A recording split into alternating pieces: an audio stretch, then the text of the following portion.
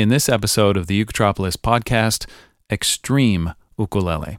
How to record your sound, how to protect your ukulele, and why you should master the monostrum.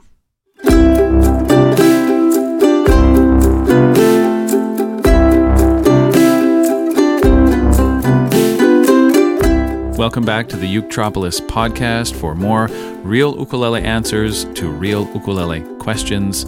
I'm your host, James Hill, and in this episode, I'm going to try something I've never tried before, and that is to take questions from the very outer limits of the ukulele, a course that exists on the very fringes of the ukulele world.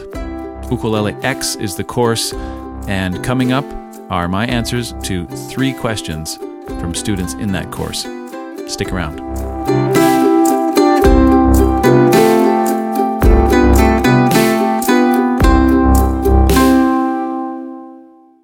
When you visit uketropolis.com, the first thing you'll see is this map. It's like a bird's eye view of the imaginary city of Uketropolis. You'll see the jazz club, you'll see the beach, you'll see the school where the kids learn ukulele, you'll see this sort of university-type building where teachers study. You'll see the spa where you just relax and play beautiful music for your own enjoyment. You'll see the rocket launch pad, that's Booster Uke. You'll see all of these things that represent different courses within the Uketropolis sort of learning ecosystem. And then, if you look closely, you'll see an underground lair. Literally, there's like a hole in the ground, and there's this long ladder that leads down to this secret underground lab. And if you look closely, you'll see in the lab, there are like scientists who are doing these experiments on ukuleles, and it's a little bit weird and freaky, which is exactly what Ukulele X is. It's funny, the other day I found an old video file that was supposed to be used to promote this course, but never got used. I had the idea to partner with a string manufacturer to promote and release the course. The idea was that Ukulele X is kind of this stress test of ukulele strings because you just are so hard on the strings in this course. And so the catchphrase for this campaign was, "Can your strings do this?" And then it would show all these kind of crazy things that students are doing in this course. So in case you've never heard of Ukulele X, here is a 45-second sample platter of some of the sounds that students are making in this course. Check it out. Can your ukulele strings do this? Or this? What about this?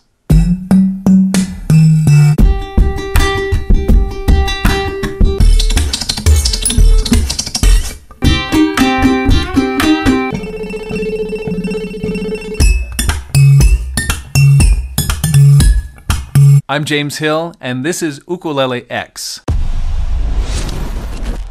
Extreme Ukulele. So, you see what I mean. Ukulele X is not an advanced ukulele course. It's an extreme ukulele course. And there's a difference, right? Ukulele Jazz is an advanced ukulele course, one where you're going to be playing advanced jazz harmonies, you're going to be exploring improvisation, you're going to be playing great jazz standards and moving up the neck, all that stuff. That's advanced ukulele playing. You really need a foundation to get there and to enjoy it to its full extent. The Ukulele Way, books 5 and 6, those are advanced ukulele resources. You are doing fingerpicking and solo playing and campanella style. These are advanced ukulele resources. But Ukulele X is a bit different. You don't necessarily have to get there in a linear way. Like, if you're just starting out and you have a few skills under your belt, you might think of yourself as an advanced beginner or maybe intermediate. There's no reason why you can't jump into Ukulele X if you're really interested in what the outer limits of the ukulele are like. It's more based on your curiosity than it is on your technique or your experience. So keep that in mind if you're considering signing up for the course. There's a free lesson that you can test drive at ukulelex.com. So let's get to some questions from students who are in this course at the moment. I've chosen these 3 questions because they're not just about Ukulele X. They're general enough that they could apply to anyone who's playing the ukulele. So let's get into it.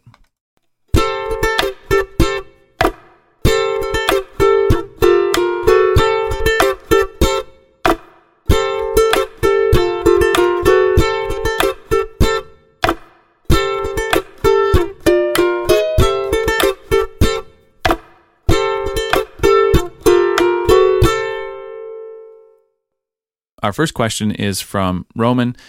He says, "Hi James, thank you for the great tutorials. I've been having fun with the beatbox technique and even started to make my own beats." That's great. I love that.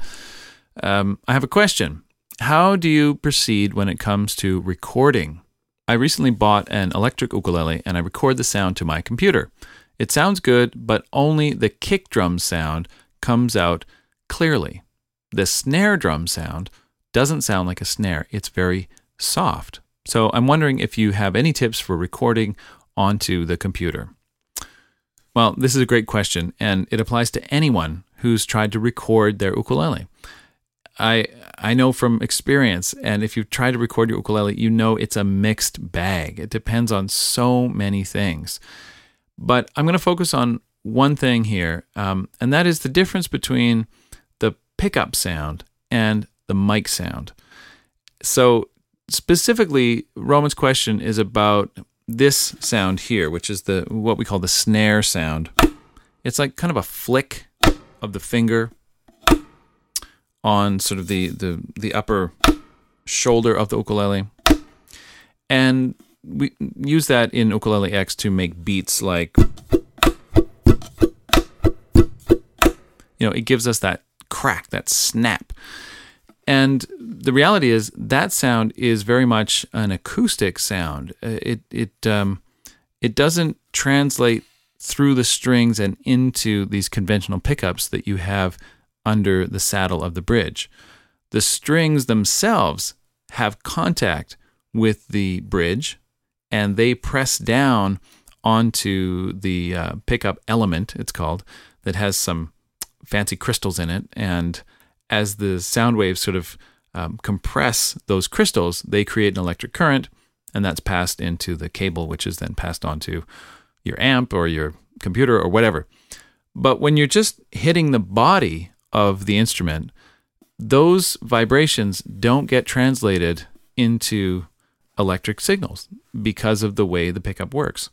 So a sound on the body, a percussive sound like this one, just doesn't make it into the cable.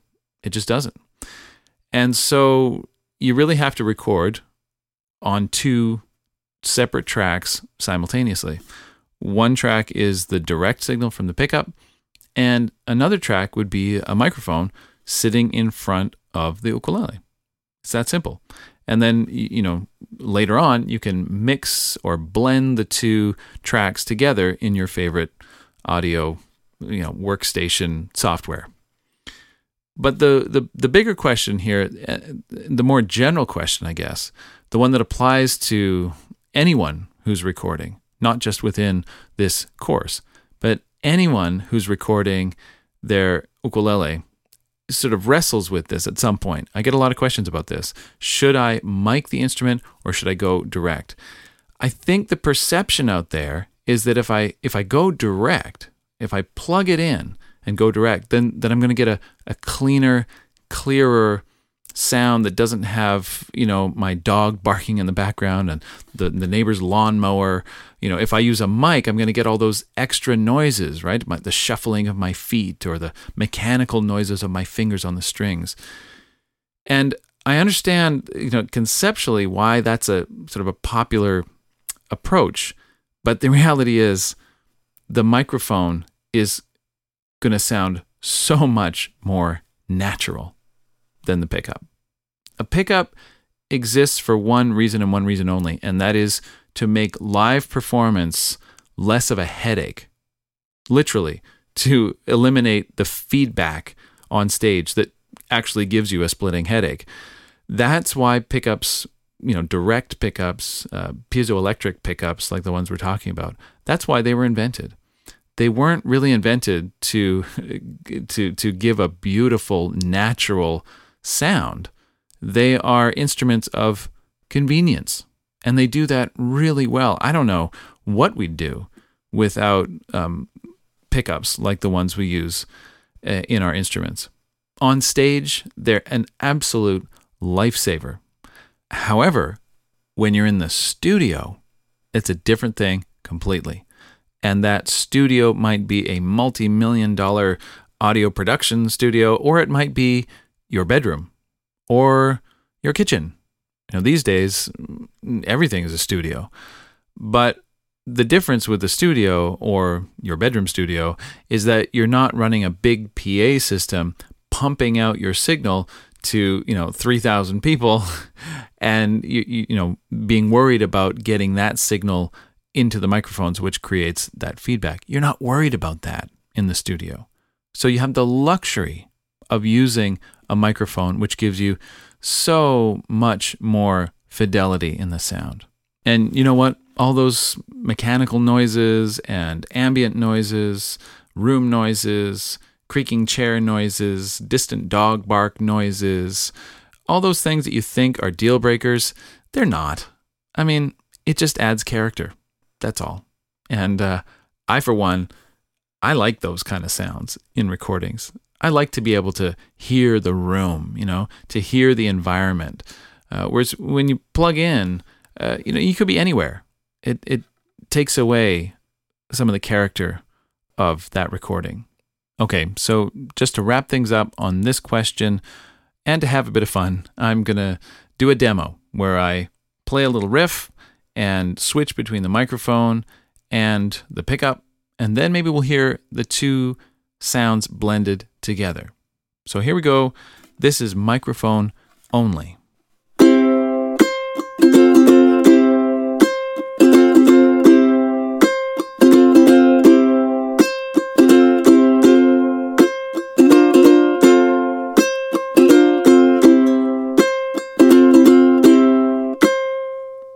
All right, and here's the same riff with the pickup only.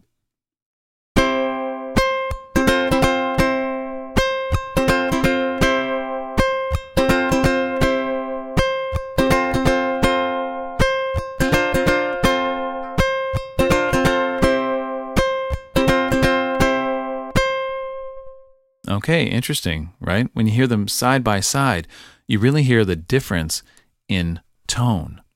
But to get back to the original question, what happens when we start to add percussive sounds to this? For example, this flick sound, that sort of rim shot, like that. Well, let's find out.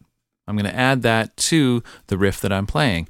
And first you're going to hear it with the microphone only. Here we go.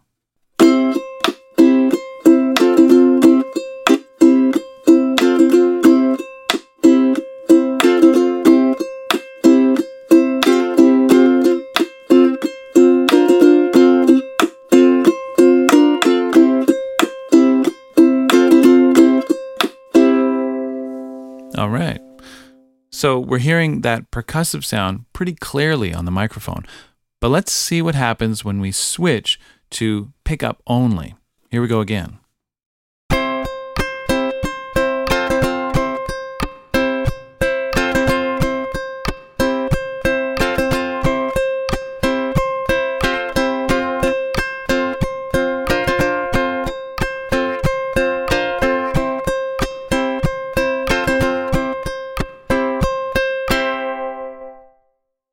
Okay, so as you can hear, that percussive sound kind of disappears when we switch to only the pickup. And that's because it just doesn't make its way into that pickup element. So to get that sound, you really want to use an external mic.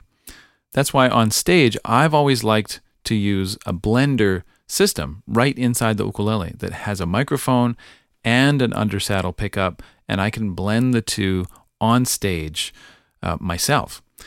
One company that does that is Fishman. They have a pickup called the Prefix Pro Blend, and this is one that I've used a lot over the years. I recommend it. It's expensive, but if you're doing this kind of stuff, it's totally worth it. One last thought before we move on, and that is the pickup is good for some sounds. For example, that low bass thump that I get when I tap right on top of the bridge, like that, is the kind of sound that you may not even hear if you're listening on your phone or on your computer speakers. But if you have headphones on, or if you have some good speakers hooked up to the computer right now, you'll hear this thump because I'm tapping lightly right on top of the bridge, which passes that directly into the pickup and just sends this thud down the instrument cable into the speakers or into the computer. So that sound is courtesy of the pickup itself. And when I'm playing acoustically, I get very little from that technique. So here's an example where I need the pickup to make that sound. So again, the ideal on the stage and in the studio ultimately is to have a blend of pickup and microphone so that you get the low thumping sounds and you get the higher rimshot sounds, and the audience just blissfully hears it as one blended package of sound like this.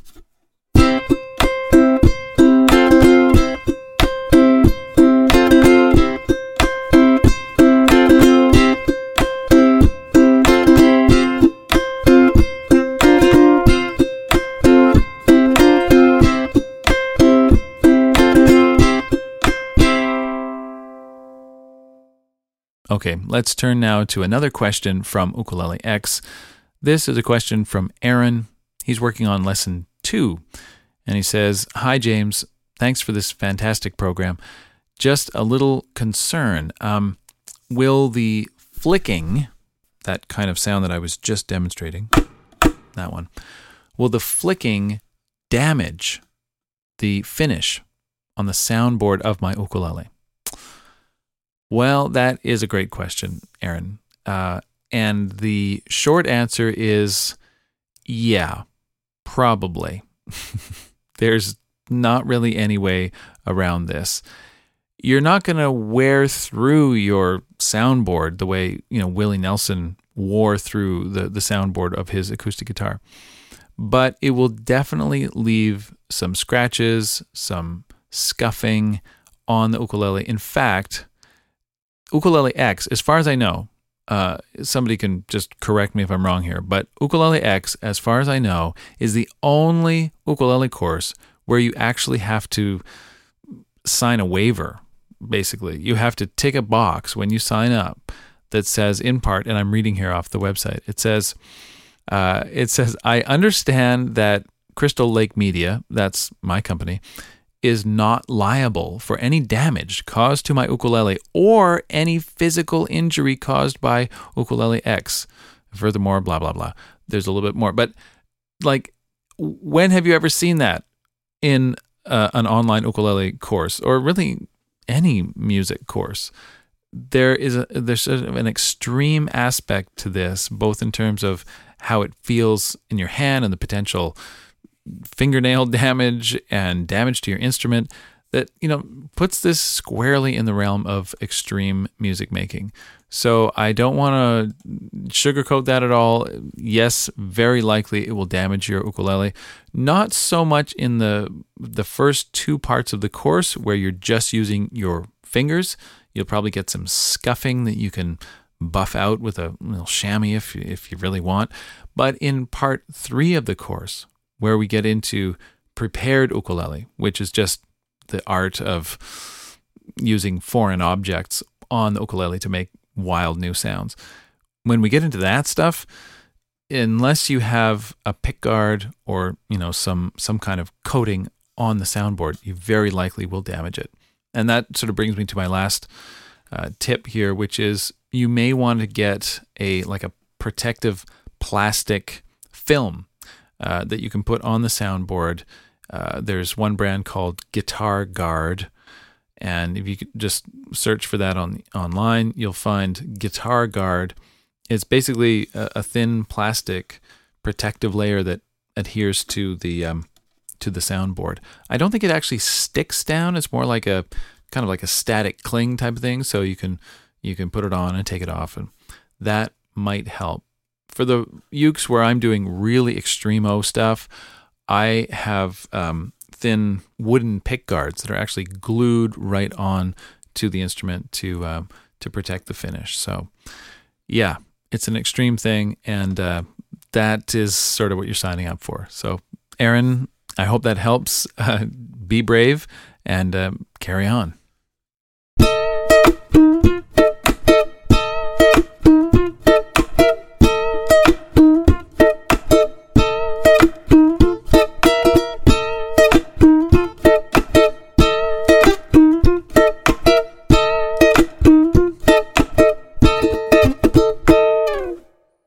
All right, we have time for one more question from Ukulele X, the course on extreme ukulele, that one that exists underground on the Uketropolis map, where you're in the secret lab experimenting with the absolute outer reaches of what is possible on the ukulele. This question is from Devra, and she's working on lesson number 6, the monostrum. This is a big lesson. And Devra says, "Hi, James. I have mastered the previous 5 lessons." Way to go, Devra. That's awesome. But she says, "I'm looking ahead at the monostrum, and I'm wondering about the time needed to really master it."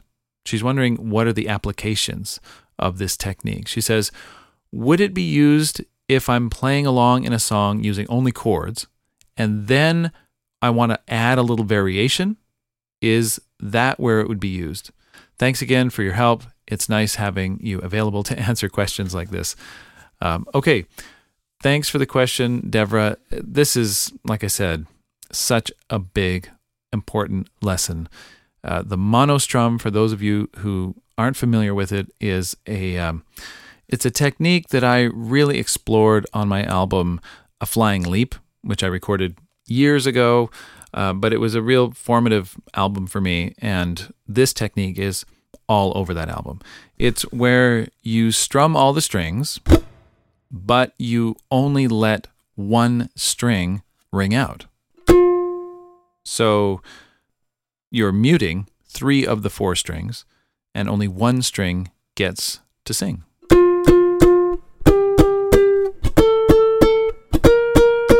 And that means the right hand basically just thinks we're strumming, but the left hand is making sure that we only hear one note at a time, which means now instead of plucking a melody,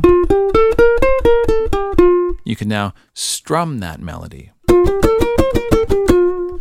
And now suddenly you can use all of your strumming techniques melodically. So that's pretty fun. And this monostrum ends up being sort of the secret ingredient in a lot of more advanced playing. Sometimes it's really obvious, and sometimes it's a lot more subtle. So it takes a while to master. It's a very physical skill. You can understand the concept very quickly, but it can still take a very long time to actually get it into your fingers and to implement this into your playing. But it's well worth it, I think. And let me just demonstrate, Devra, a couple of the applications for this, because you're asking. First of all, you're absolutely right. One common application for this is when you're strumming. And you want to add a little bit of melodic variation every once in a while. But you don't want to totally break out of this strumming groove that you've got going. So you might use the monostrum like this.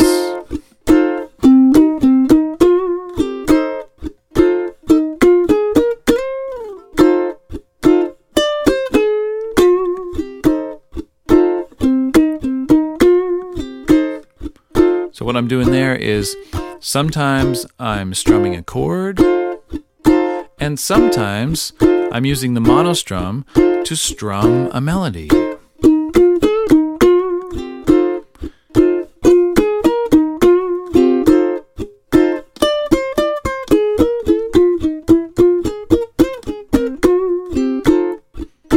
And you get to go back and forth musically speaking, but technically your right hand is sort of staying in that strumming zone and keeping that strumming feeling all the way through, so it has a nice consistency to it and it sort of stays in the groove.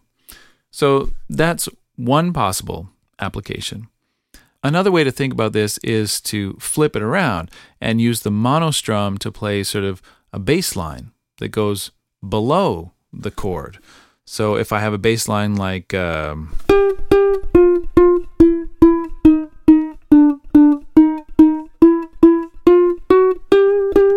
something like this, and I have some chords over the top of that,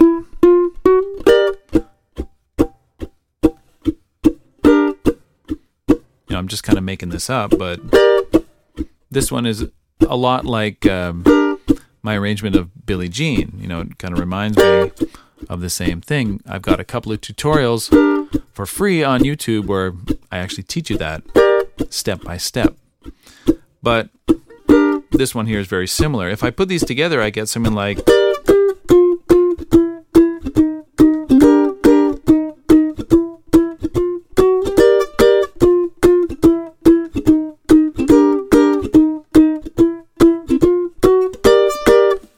So in that case, I'm fooling the ear into thinking that I'm kind of picking that bass line and strumming the chord. But really, from a right hand perspective, I'm just strumming all the strings all the time. That's the key with this monostrum. You're always strumming all the strings. It's the left hand that decides which of those strings gets to speak and which of them is muted. And as you progress to more and more advanced repertoire and explore jazz and blues and arrangements that have multiple voices that are somewhat independent, as you go down those really amazing and wonderful learning pathways, this monostrum is going to be your secret sauce. So, Deborah, to get back to your question, it is so worth the effort, but it will take some time for it to sink in. I hope that the examples I've given here are enough to inspire you to put in the time, because you won't regret it. Thanks for the question, and keep up the good work.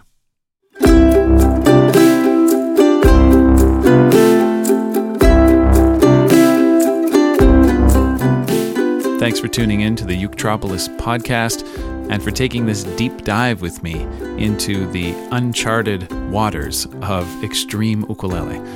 Don't forget, there's a free lesson waiting for you at ukulelex.com if you want to test drive this course. I'll be back again next week with another episode, and until then, I'll see you at uketropolis.com, where you'll find a whole library of unique online ukulele courses for everyone. Until then, be well and keep on strumming.